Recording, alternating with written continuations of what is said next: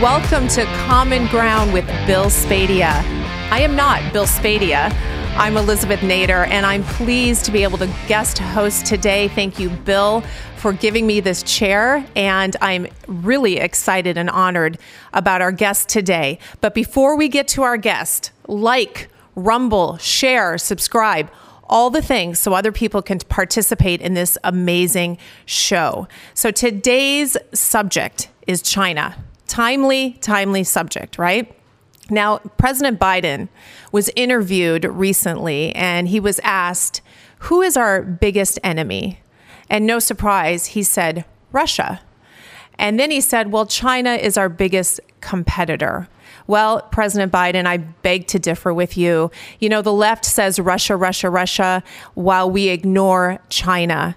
And as we saw in this last week, we have a major issue with China. And that's the subject of today's podcast. And we are so lucky to have with us the foremost expert on China and Chinese-American relations, and somebody who, by the way, just happens to be from New Jersey, which makes us even better. My friend and an esteemed individual, author and speaker, Gordon Chang. Gordon, welcome to Common Ground. We are so pleased to have you here. Well, I'm so pleased to be talking to you, Elizabeth. So thank you. Well, we have a lot to talk about, and you've been generous in your time with us today. We're going to take callers later, and I know everyone wants to talk about the balloon, but we're going to leave that till a little bit later, right? Because I think it's important for us to do a little bit of a history lesson. So before we get into that, though, Gordon, I know that you're on multiple outlets every day talking about China, but not many people ask you about your background. So I would like you to share with our audience why this is such a big thing for you. What is your background? I was born in New Jersey and grew up here, and I'm back in New Jersey. I practiced law, and there were various stints, starting in New York, Hong Kong for 10 years, 1981 to 1991. Then in California for 5 years, and then 5 years from 96 to 2001, we were in Shanghai. And then I was, towards the end of that period, I was writing a book called The Coming Collapse of China. And I've been writing and speaking about China ever since.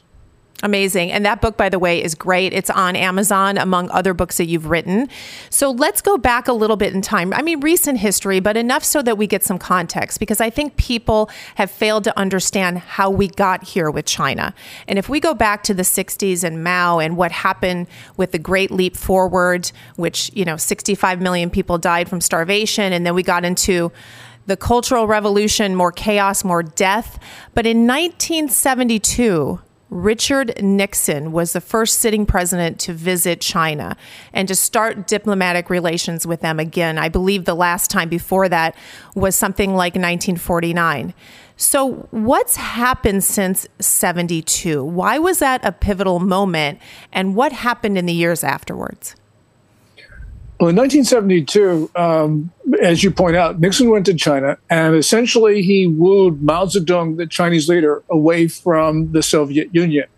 And the Cold War ended really 2 against 1, United States and China against the Soviets.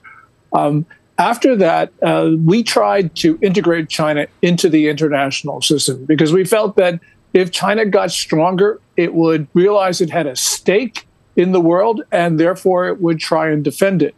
That was probably the greatest mistake in American history. Wow. Because as China got stronger, it didn't become benign. It actually became more hostile, provocative, and belligerent. And so we find ourselves in this disastrous situation right now where, we've had a series of presidents, Republicans, Democrats, liberals, and conservatives, who have felt that it was in their interest to support the Communist Party. And now we're starting to understand that that probably was not the smartest thing to do. Yeah. Well, you say that very lightly, but you're right. And after 72, now I remember I grew up in the 70s and the 80s, so I'll date myself a little bit. It's okay. But I remember China starting to loom large. And some of the things I remember are the universities. Let's talk about that a little bit. What was their plan and has been their plan infiltrating our universities? Well, it's not just been universities where they have Confucius Institutes. There used to be about 108, 110 of them. Now there are about 10. But the Confucius Institutes have been rebranded. These basically are arms of the Communist Party's United Front Work Department, which is intended to have relations with other countries and in many cases to try to bring those countries down, which is what they plan to do to the United States. But we also have to worry about the Confucius classrooms in our secondary schools. And of course, China's infiltrated all the other institutions in American society beyond the schools and universities. So we've got a problem where we've got to cut China out of our society because they're using every point of contact to destroy America. And regarding the universities with the research and their ability to steal secrets or be involved in that, what have you seen in the past few decades regarding that issue?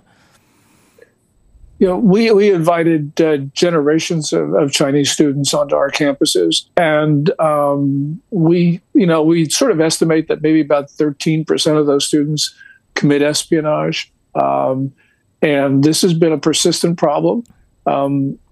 President Trump tried to do something about this by denying visas to Chinese military officers who lied their way into university campuses, but also Chinese theft is, I think, also a large part of result of our laxity. We allowed Chinese diplomats and Ministry of State Security agents to surveil Chinese students. So those students really have no choice but to do what the Communist Party wants them to. Wow. And, Elizabeth, this is our country. We shouldn't be permitting this. Yeah. I don't know if we got every diplomat and every Ministry of State Security agent off our country, that this problem of espionage would go away. But I think it would probably ameliorate to a point where it was we could deal with it. Clearly, right now, we can't. Well, I want to get back to the spy network a little bit later because we've had some with Fang Fang and some recent issues that's come to light. But when I think back to the 70s and 80s and our supply chain, this is where Americans started to get addicted to cheap products. This is where everything began to change in our manufacturing. And we became a slave to this cheap resource, right, which is China. Talk about why that has been such a dangerous trend for our country.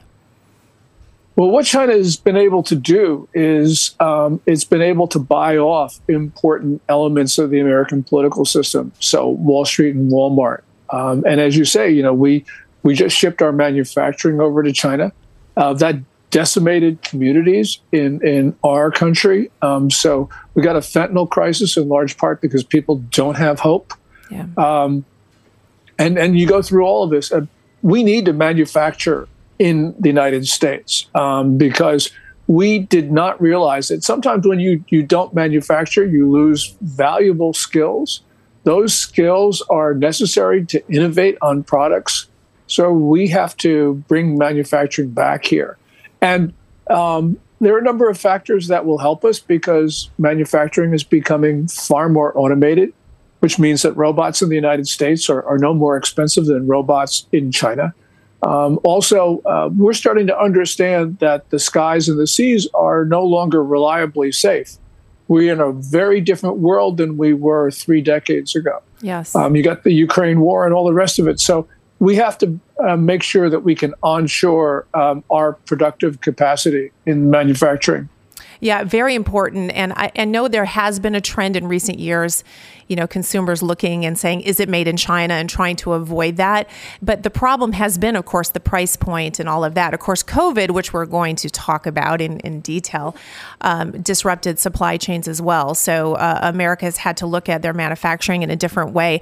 I think part of this whole supply chain issue and the manufacturing is also human rights. And we know that China has been abysmal on human rights and, genocide and torture and the things that they've done in the work camps and all of this. I don't know if you probably know, but Representative Chris Smith, our congressman from New Jersey, introduced a great bill, which is H.R. 7193. And this is to strip the Chinese Communist Party of its permanent normal trade relations based on their human rights violations. This whole issue of them torturing dissidents and creating all of these awful human rights issues, this has been growing since the 60s. Is that correct? Oh, it certainly has. China, and then the worst abuses are against the Uyghurs, the Kazakhs, and the other Turkic minorities in what the Chinese call the Xinjiang Uyghur Autonomous Region, which is the northwestern part of the country. And since 2017, what's happened is the Communist Party Secretary of Tibet, who sort of perfected these techniques of repression of a minority, was transferred over to Xinjiang. And there we have witnessed since then the establishment of what are essentially concentration camps, the detention of perhaps 3 million Uyghurs and Kazakhs. And there's been genocide as defined in Article 2 of the Genocide Convention of 1948, an attempt to eliminate a minority. There's been torture. There's been killings. We know there's been killings and murders in these concentration camps because China actually a couple of years ago built a crematorium between two of these concentration camps. But there's been rape as official policy, imprisonment of children. This is some of the most horrific crimes in the world since the Second World War. So this butchery, these atrocities, just unspeakable. And then so there's another genocide we don't talk about, Elizabeth. But China deliberately spread COVID-19 beyond its borders. Right. And that's an attack on non-Chinese. And technically, that is genocide. Right. So we have, that's 6 million killed. Actually, 6.7 million people killed from a disease that should have never left central China. Oh, we've got to talk about that. I really want to dive into that. Regarding the atrocities, though, how are we getting this information, Gordon? How are we finding out what's going on behind their borders? You said, there's some surveillance that we have. We know they built the crematorium. How do we know, though? Are there people getting out? Do we have assets on the ground? Primarily, how are we getting the information about what they're doing to their citizens? Well, first of all, there's satellite imagery. But most important, basically, the Uyghur families are talking about what's happening to mothers, fathers, children, cousins, aunts, and uncles. So these are personal stories that are coming out, and they're consistent. So both Secretary of State Mike Pompeo and his successor Antony Blinken have both said that China and made formal declarations that China is committing genocide against the Turkic peoples. But we can't forget that they've got similar policies, maybe not quite as severe, but similar policies with regard to Tibet. Right. So this is a systematic attempt to eliminate minority consciousness in China. And that is the definition of genocide. Sure. What is it like to live there, Gordon? We hear about social scores and being watched and the control over the internet, the state media. What is it like as an average citizen on any given day in China? I think the Americans need to have a little connection to what it means because, our enemy is the government. Our enemy is the CCP, right? Our enemy is not the people of China. They're the ones suffering. So what is it like to be someone in China on a daily basis? Well, China's moving back to a totalitarian system. And so there is constant surveillance. There is, somewhere like 600 million surveillance cameras in a country of 1.4 billion people. Oh, my gosh. Yeah. And there is what you call the nationwide social credit system, which government is still trying to knit together. But this is like a credit score, but it's a score which is based not just on creditworthiness. It's based on political reliability, based upon any number of things that China has been able to collect. And the person's score gets adjusted, and people with low scores are not allowed to send their children to school. They can't buy bus tickets. At some point, they will not be able to leave their homes, which is what officials say. They want this system to be so rigorous that those with low scores will not be able to even leave their front steps. Wow. Shocking. And then there's the Great Firewall and the Communist Party's system of neighborhood watchers. So this is China's becoming very close to a total surveillance society right now. Wow. Cautionary tale. Cautionary tale for us over here who sometimes people who take lightly the introduction of any of these kind of things in this country. And we've seen some of that sort of, leaking in the past few years. Let's get back to trade for a moment, because I know we're not just going to talk about the problems today. We're going to talk about solutions as well, because I know you have solutions. What do you think? Chris Smith has his bill he's introducing, and I know Trump did a lot to impact trade. What is the solution in terms of trade with China to hold them accountable and also to put the United States and America first again? Well, the most important thing is we got to bring back some critical industries like pharmaceuticals, because China makes somewhere in the neighborhood of 80 to 90% of our pharmaceuticals, either the pharmaceuticals themselves or the active pharmaceutical ingredients, the components. Yeah. And that is a critical vulnerability. We need to bring that back. And the government can be very, very persuasive with a number of things it can do. Create incentives, and it can also create prohibitions. But just on general run-of-the-mill manufacturing, there's one very simple thing that we can do. We got a problem at our southern border, and the people who are coming across our border are not Mexicans. Mexico right now is relatively prosperous because of the USMCA agreement. That's our free trade agreement covering Canada, Mexico, and the U.S., the successor to NAFTA. And the people who are coming are from Central America. And the reason why that's the case is because those societies were decimated when China joined the World Trade Organization in 2001, because manufacturing left all the countries in this hemisphere, but especially from Central America. And those societies are destabilized. So people want to leave. Now, we can actually encourage factories to move from China to Central America. We've got a free trade agreement with the region. It's called CAFTA-DR, CAFTA being Central America and DR, the Dominican Republic. And that agreement has been a failure, but we can liberalize the provisions of that, and that would encourage factories to locate to Central America. That would stabilize those societies. We wouldn't have a problem at our southern border. And we'd be getting goods, and labor rates in Central America are actually cheaper than in China. Transportation costs would be less, especially if Mexico builds a couple more railways. And we actually clean the environment, because transporting goods from Central America to the American market would actually put less carbon in the air than transporting them all the way across the Pacific. So, it's a win from every perspective. So that's something that we can easily do. Wow. And it wouldn't take very much to change that free trade agreement, because we could just unilaterally liberalize many of the provisions. Sounds like common sense to me. We may need a change in D.C. before we can implement any of that. But this is valuable. This is why you're so valuable, Gordon, because these are the solutions that we need to put in place. The pharmaceuticals, let's go back to them for a moment. The pharmaceutical companies in this country are incredibly powerful. And of course, they've been on the front burner in the past 2-3 years with COVID.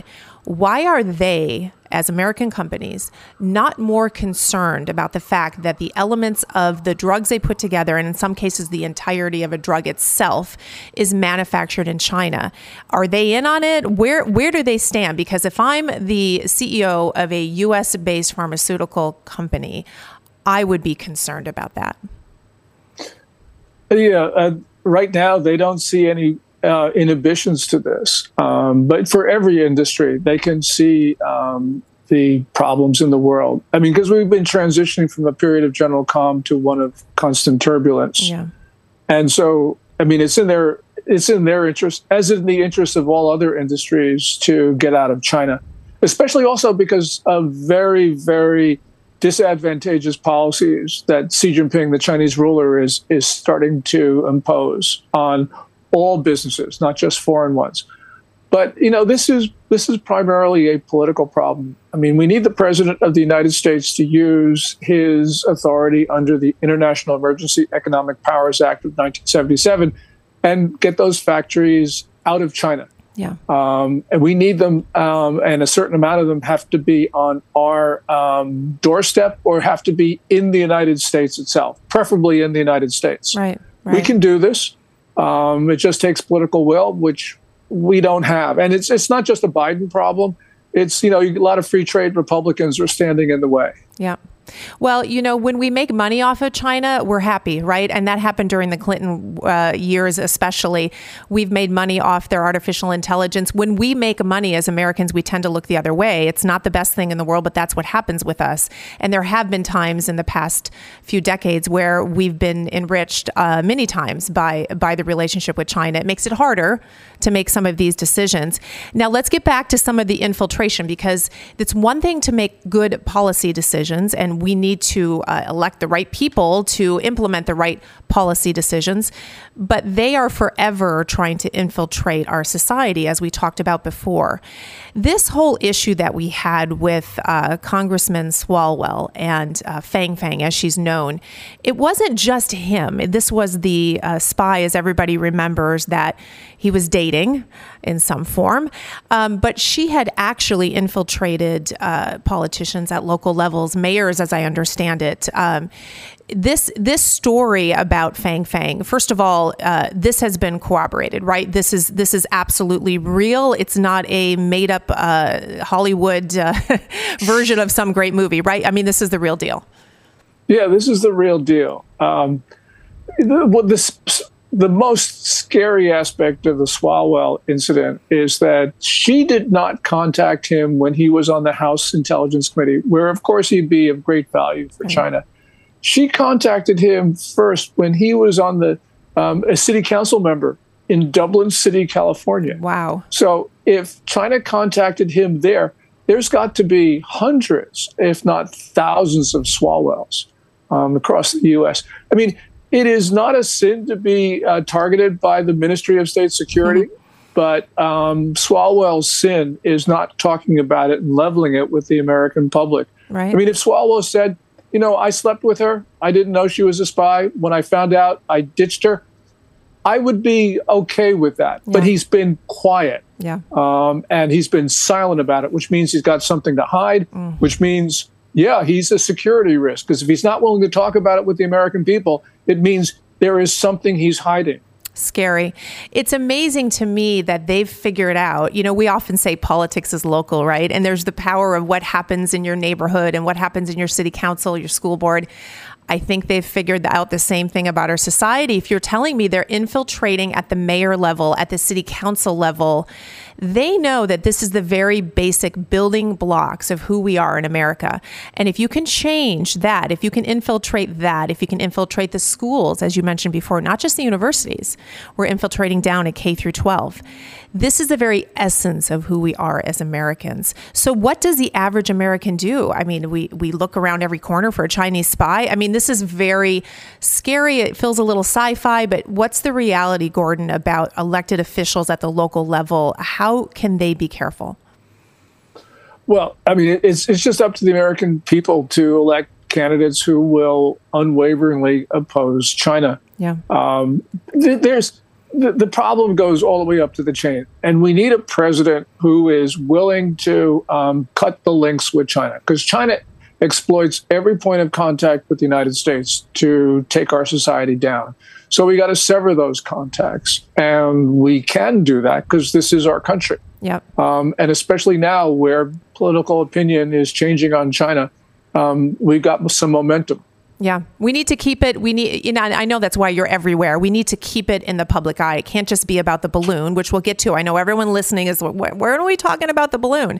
But there's so many other things that affect our lives. The food supply. Now, this is another thing, and here's a local New Jersey thing that we can talk about, which is Senator Doug Steinhardt, as you know, introduced legislation to ban foreign ownership of New Jersey farmland amid all these rising threats. But the reality is we've also seen over the past few years food production plants implode. We've seen them being targeted. Do we know that that's China?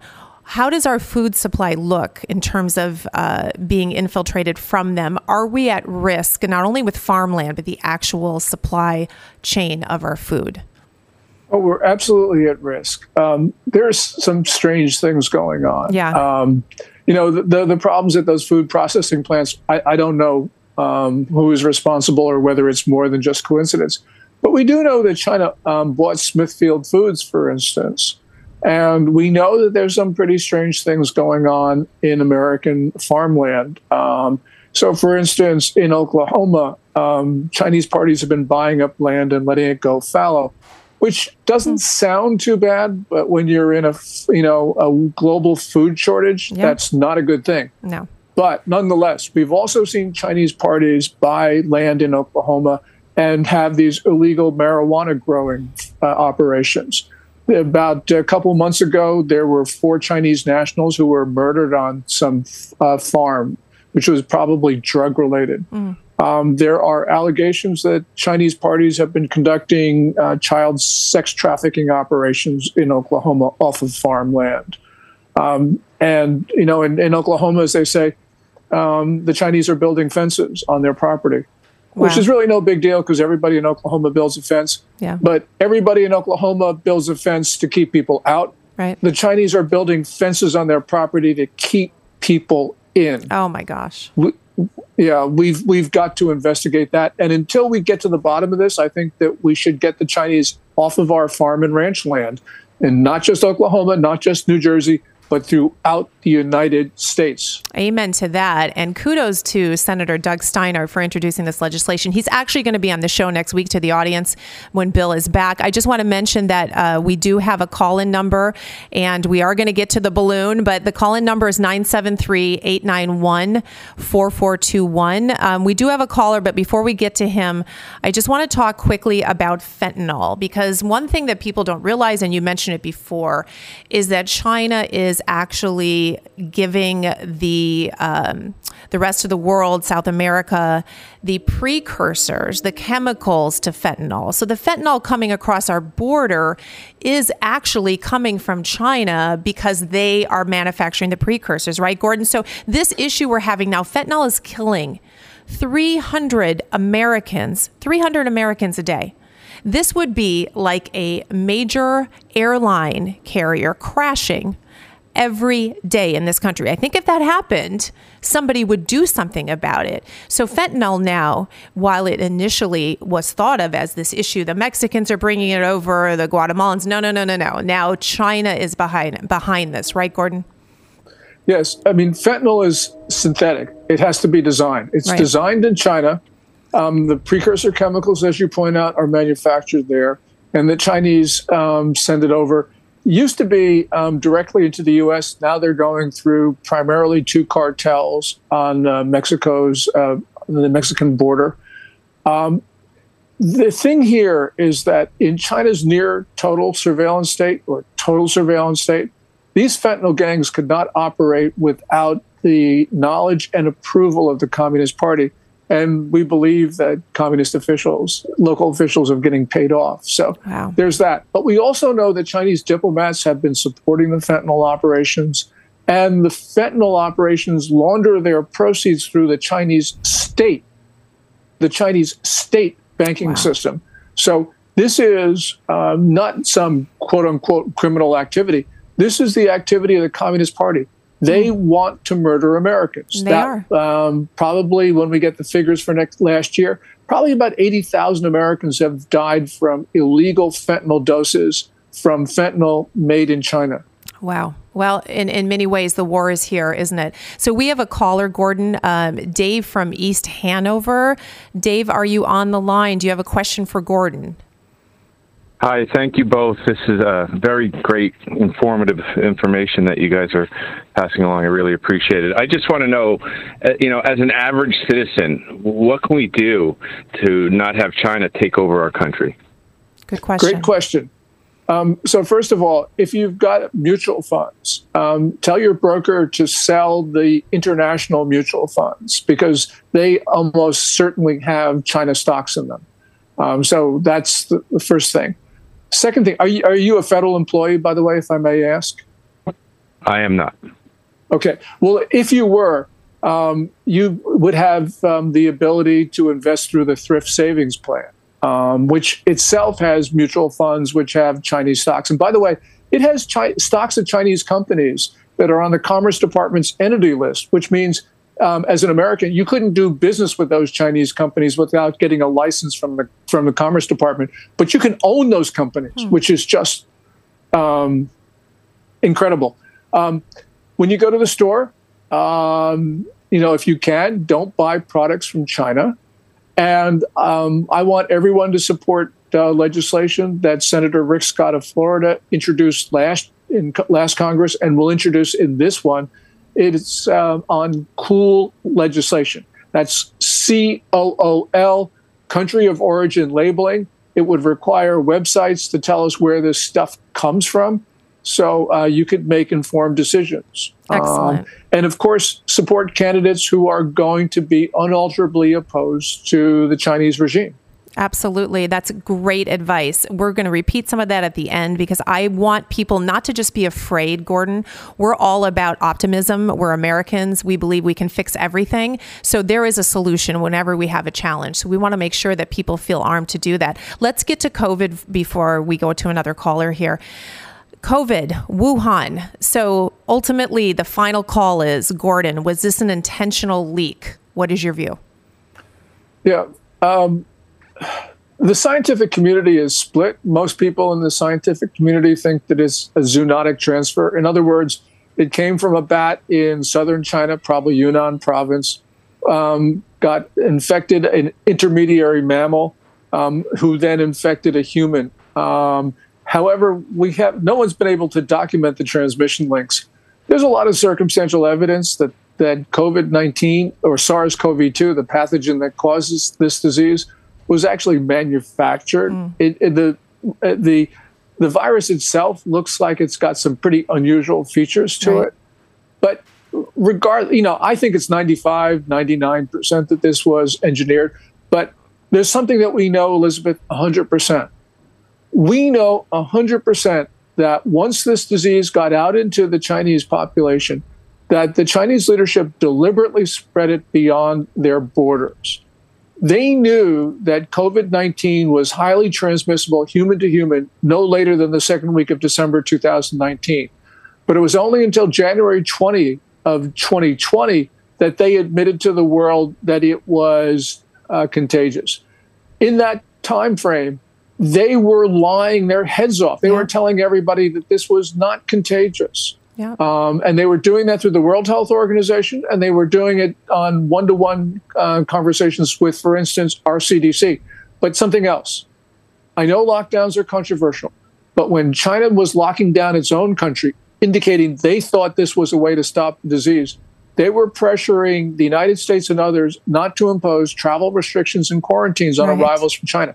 So you put those two things together. Lying about contagiousness, forcing countries to take Chinese passengers, and that's the way they spread this disease. And so this is the first time in history that one nation has attacked all the others, and that's 6.7 million, 6.8 million people have died from this disease by now. It's unbelievable. Outside China. Outside China.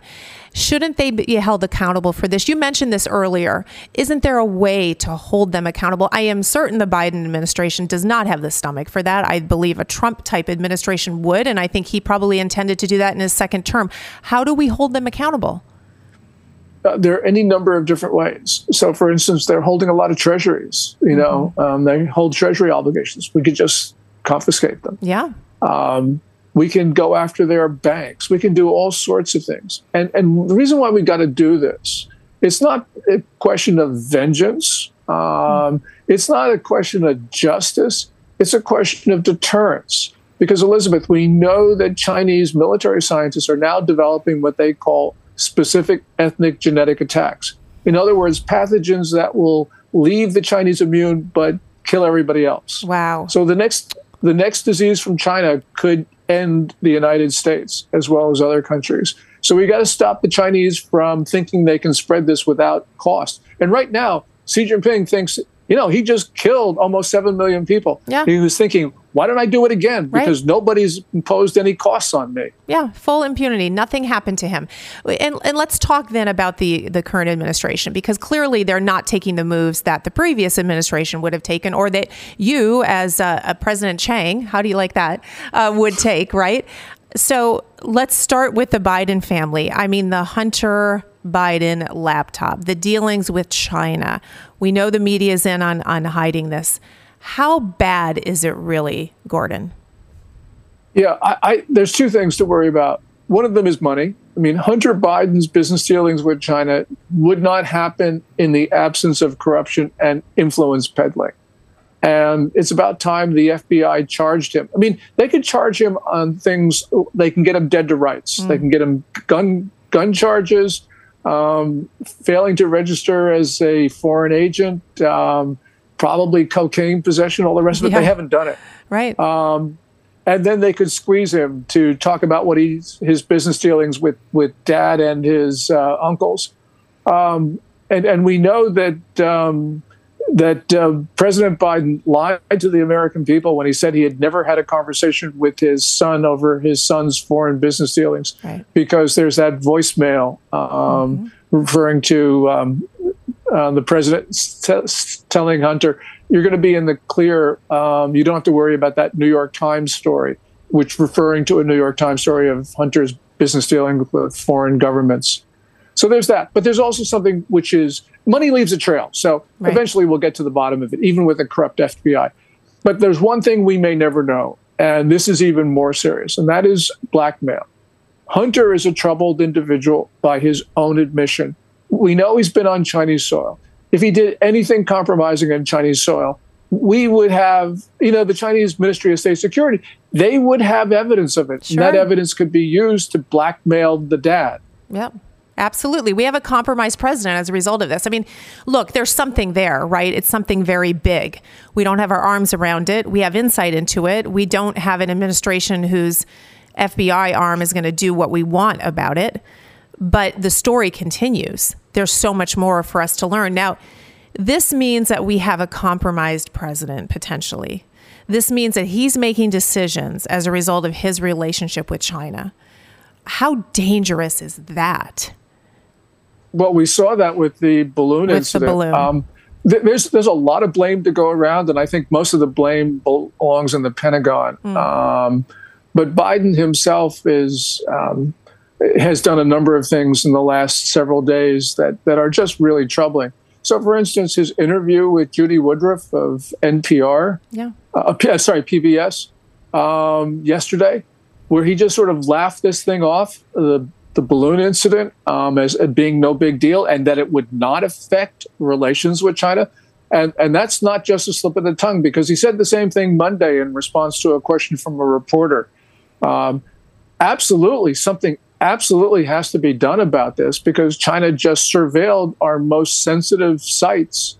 And, for the dad, Biden, he thinks, no big deal. Right. No big deal. Huge deal. Huge deal. It went over, but how many sites did it go over? A number of sites. It went over all three locations where we have Minuteman III missiles, intercontinental ballistic missiles. That's Maelstrom Air Force Base, Minot, and F.E. Warren.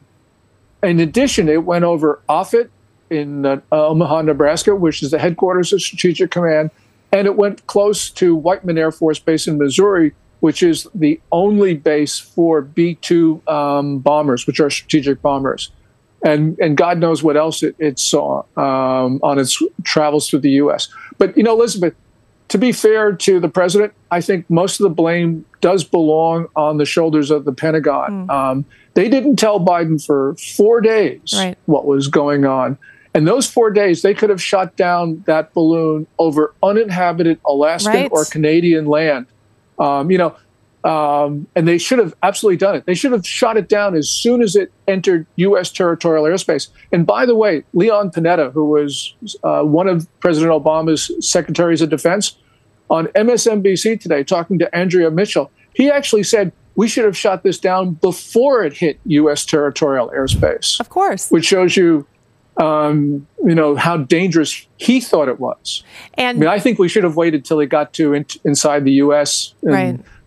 But he's more aggressive than I am on it. But obviously, it should have been like the first minute it hit U.S. territorial airspace. We should have shot that sucker down. It's really hard for the American people to fathom. It enters Alaska, it goes down through Canada, and then it enters in right to the U.S. again, into Montana, and on and on and on. Now, if I want to give the Pentagon a little bit of credit, maybe they were scrambling the signal and China couldn't intercept the information. Come on. And they're saying as well, this happened during the Trump administration. Trump argues otherwise. Has the Pentagon been failing us for a while with these balloons? Absolutely. What happened? The Pentagon acknowledges that no Trump official was ever notified because the Pentagon didn't know. The Pentagon had a number of unexplained incidences, and I think what's happened since this spy balloon, they've went back through all the data and radar stuff that they've collected, and they realized that there were at least 3 Chinese balloon intrusions during the Trump administration.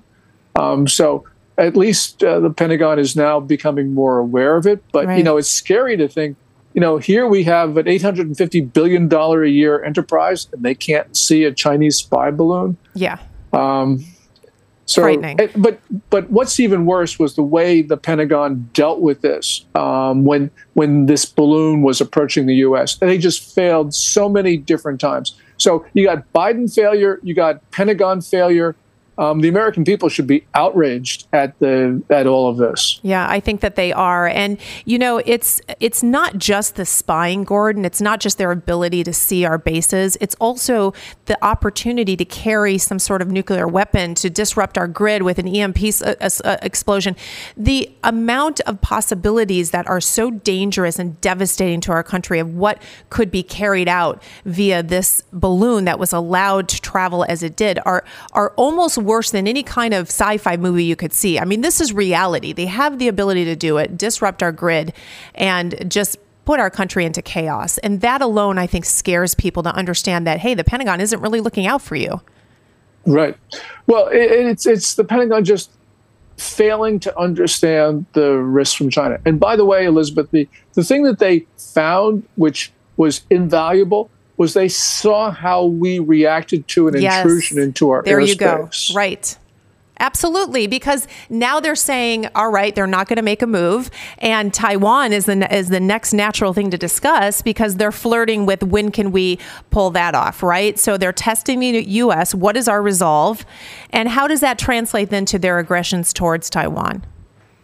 Yeah, I mean, one of the theories that I have is that Xi Jinping authorized this intrusion because he wanted to make the case that the United States was incapable, which fits in with his propaganda narrative of the last couple of years that the U.S. is completely declining country, terminal decline, right, and that countries around the world should ditch relations with us and start obeying China. So this is a huge propaganda win, regardless of whatever intelligence they got. I mean, the Pentagon's now saying that the Chinese stopped transmitting from the balloon once we found out. But nonetheless, they found out so much beforehand. They see how we were reacting to intrusions, as I mentioned, and the propaganda win. So what do you see on the horizon for Taiwan? What I can see, we can't know what's inside of Xi Jinping's head, but we can see that China's preparing for war. They've got the fastest military buildup since the Second World War. They're trying to sanction-proof their regime. And most ominously, they're preparing China's civilians for battle. They're trying to mobilize the civilian society. So these guys are ready to go to war. And what's really scary is that the United States is completely asleep. Completely. Biden won't even call them an adversary. He says they're a competitor. Competitor. He won't call them an adversary. Right. And he's certainly not using the correct term, which is enemy. Enemy. And not only that, he's got us distracted by Russia and Ukraine. So one of the things American people they don't fully grasp because the media refuses to talk about it is how China benefits from us being distracted by and funneling so much money to Ukraine. So how does that fit into the overall scheme? Well, China is all in behind Russia's war effort. And what Beijing has been able to see is that Biden keeps on issuing warnings to Beijing, and Beijing continues to supply all sorts of assistance, including military assistance, and that we don't do anything. So Biden's been issuing hollow warnings. I tend to think what we have is the world breaking into basically two. You've got China and Russia in the core of a new axis, along with their proxies like Iran, Pakistan, North Korea, maybe Algeria, and everybody else on the other side. And this new axis is, it's basically destabilizing the world. And I think that one of the ways, and what's happening in Ukraine is that we're depleting our military stores of munitions and the rest of it. I do think that we have to be there because if we can defeat Putin, that is one of the best ways to deter Xi Jinping from moving after Taiwan, India, Japan, Philippines, South Korea, or us. But we got to recognize that this is a world we're no longer at peace. Right. We may not be at war, but we're very close to war. Well, I got to tell you, Gordon, whenever anything happens with China, the first place I go is to your Twitter account. And as do hundreds of thousands of other people. And by the way, guys, you see it on the screen, I'm sure, but it's at Gordon G. Chang. You need to follow Gordon on Twitter. I have to admit to you, though, sometimes you scare me. Some of your tweets frighten me. It's like, hold your kids closer, right? War is coming. But I say that only to say that, I trust you and I know that you know things that others don't. This is serious. This is an ominous time. Well, it certainly is. It's. I hope that people start to understand the gravity of the situation. The United States is a far stronger society than China, so we can deter it. But we can only deter it if we're trying to deter it. And we have an administration that doesn't understand the nature of China's challenge, not willing to talk to the American people about what's going on, and in fact is undermining the weak deterrence that already exists. The Chinese, whatever one thinks of President Trump, he actually stopped China and Russia in their tracks because he was just so unpredictable that Vladimir Putin and Xi Jinping just did not want to take him on. Yeah. But, they see Biden as, just a big green light for their ambitions. So that's why we have the war in Ukraine. And that's why we have China threatening its neighbors and us. So this is a world which could go very seriously wrong. This could be 1939. Yes, it could be. And I'm going to take a caller now. When we're done with the caller, I do want to talk about how the society in China is actually declining, because it's ironic, your book on the coming collapse, because while we talk about their aggression, there's actually a lot going on in their homeland that's not good. But let's go to David from Plainsboro first, who has a question for Gordon. David, are you with us? Yes. Go ahead, David. There's a lot of stuff on my mind, but the correlation between Bill Gates and Elon Musk, Bill Gates playing things one way. I've seen posts about him planning the next pandemic, and I've seen posts about Elon Musk with humanoid robots and wanting to put microchips in people's brains over this next year. Okay, so what's his opinion of where they are headed and how it's going to affect us? Because Starlink, satellites, all this stuff that China controls or Elon Musk controls, how is his opinion? Is it closely or near future going to affect us? Well, Bill Gates is a villain. Bill Gates has always been carrying a lot of propaganda for China, which is not to say that he's disloyal, but I think he undermines free societies by sugarcoating and putting China not only in the best light, but basically being deceptive about China. And Gates has all of these sort of notions about don't eat meat and all the other things you talked about, because is this whole notion of globalism. I'm very concerned about Gates, who, by the way, is perhaps, I think, the largest owner of American farmland. Yes, so, there's that too, right? I'm concerned about him buying up everything as he is as well. Yeah. I don't know very much about Elon Musk, but Starlink is important because it provides resilience to the United States, because China is got the capability to take down our satellites. But Elon Musk put so many satellites in orbit that the Chinese can't take them all down, which means that in a wartime setting, our military is going to rely on one man, Elon Musk, to prevent a total blackout of American society. That's right. And also, SpaceX is leading in the race to go to the moon. So I prefer Elon Musk on the moon than Xi Jinping. Yeah, that sounds good. I prefer that as well.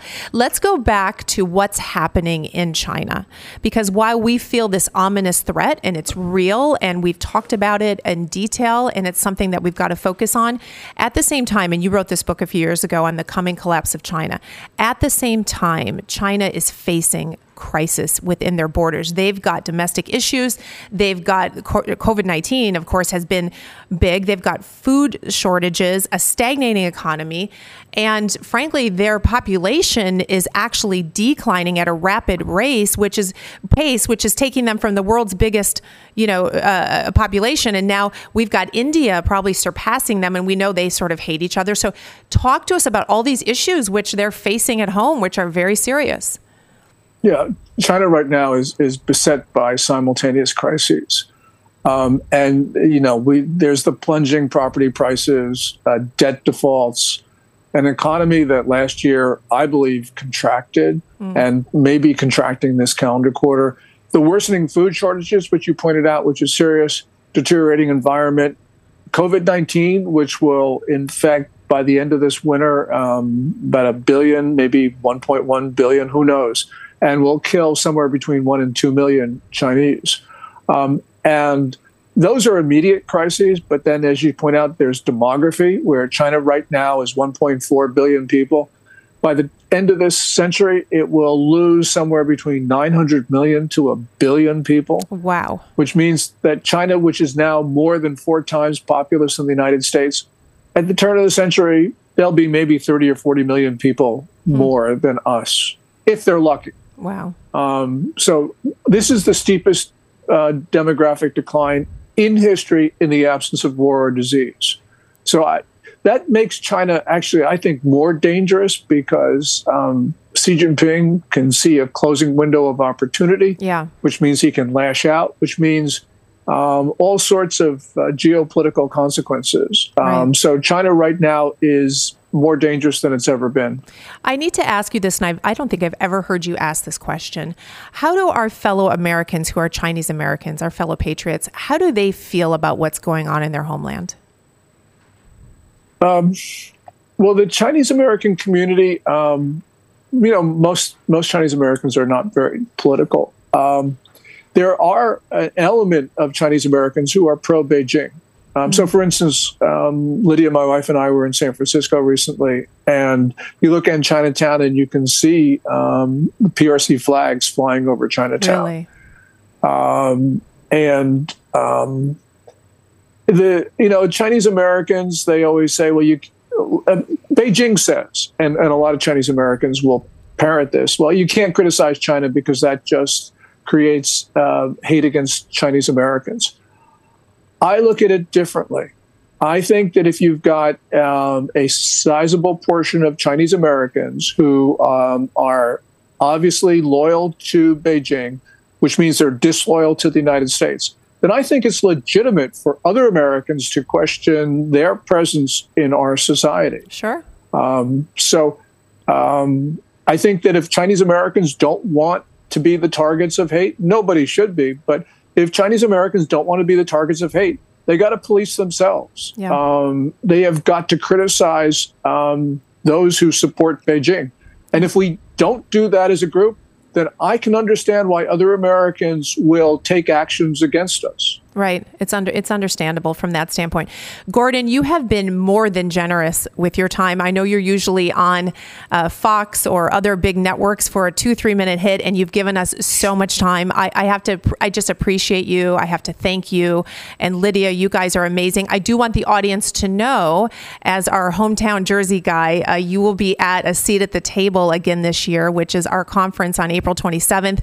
Gordon, everybody, is going to be speaking over lunch. I am telling you, it's captivating. It's amazing. So if you go to asattnj.org, asatnj.org, you can get tickets. Gordon, we're excited to see you there. Let's give everybody, as we close out here, let's give them a little bit of hope and inject again what to do and the hope we have for the future, because we are very optimistic and we believe that if we come together as a nation, that we can win and ultimately get our country back and get back on track. So let's inject some hope into the people as we leave. Well, we're Americans, and we're the strongest society in history. The question is, we've just got to come together. And there are things that we can do. I mean, China needs the U.S. so badly in order to continue. And China can't attack us without our consent, without our money. Right. So let's cut those ties. Let's strengthen ourselves. Let's prepare, and protect our allies and our friends. And we can do it. My dad came to this country at another time of war, just before the end of the Second World War. And he was on a Chinese government scholarship from Chiang Kai-shek, the nationalist. And Mao Zedong and the communists chased Chiang off of the mainland. And a generous America allowed my dad to stay. And what he decided to do was, he started a restaurant, became successful, bought a building in Madison, New Jersey, renovated it, triggered the rejuvenation of the downtown town center. And my dad never missed an opportunity to vote. He never missed an opportunity to tell my 3 sisters and me how great his adopted country was. And he would always say that China was his birthplace, but America was his home. I love so it. The reason why we should be optimistic, Elizabeth, is because I learned from my dad that not only is America the greatest country in the world, but that also, and more important, we are a good people. Yes, we are a good people.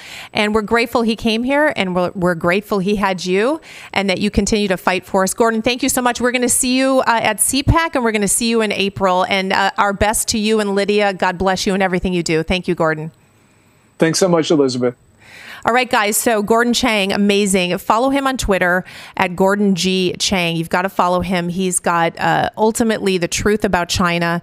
And I want to let you know, too, that I know some of this can be overwhelming as we think about what's going on in our country. But the truth is, as we come together as citizens, we all have something that we can do. And Gordon laid out a few things that you can do. But we look at so many fights that we have.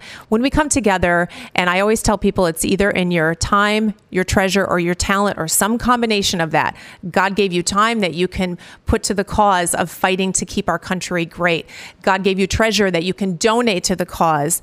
And God gave you talent to donate and do things. And, all of us have to come together, and that's when Americans win. So I want you to go to jointhefight2023.com, jointhefight2023.com. And that is Common Sense Club's site where you can become a member at a very low amount just to be part of what we're doing to regain this state and to regain this nation. Be a part of what we're doing. As Bill always says, keep the faith and keep the fight. And Bill will be back next week, guys. Thank you so much. Make sure you share this. Follow Gordon on social media. Go to jointhefight2023.com, and we will see you guys next week. Have a great night.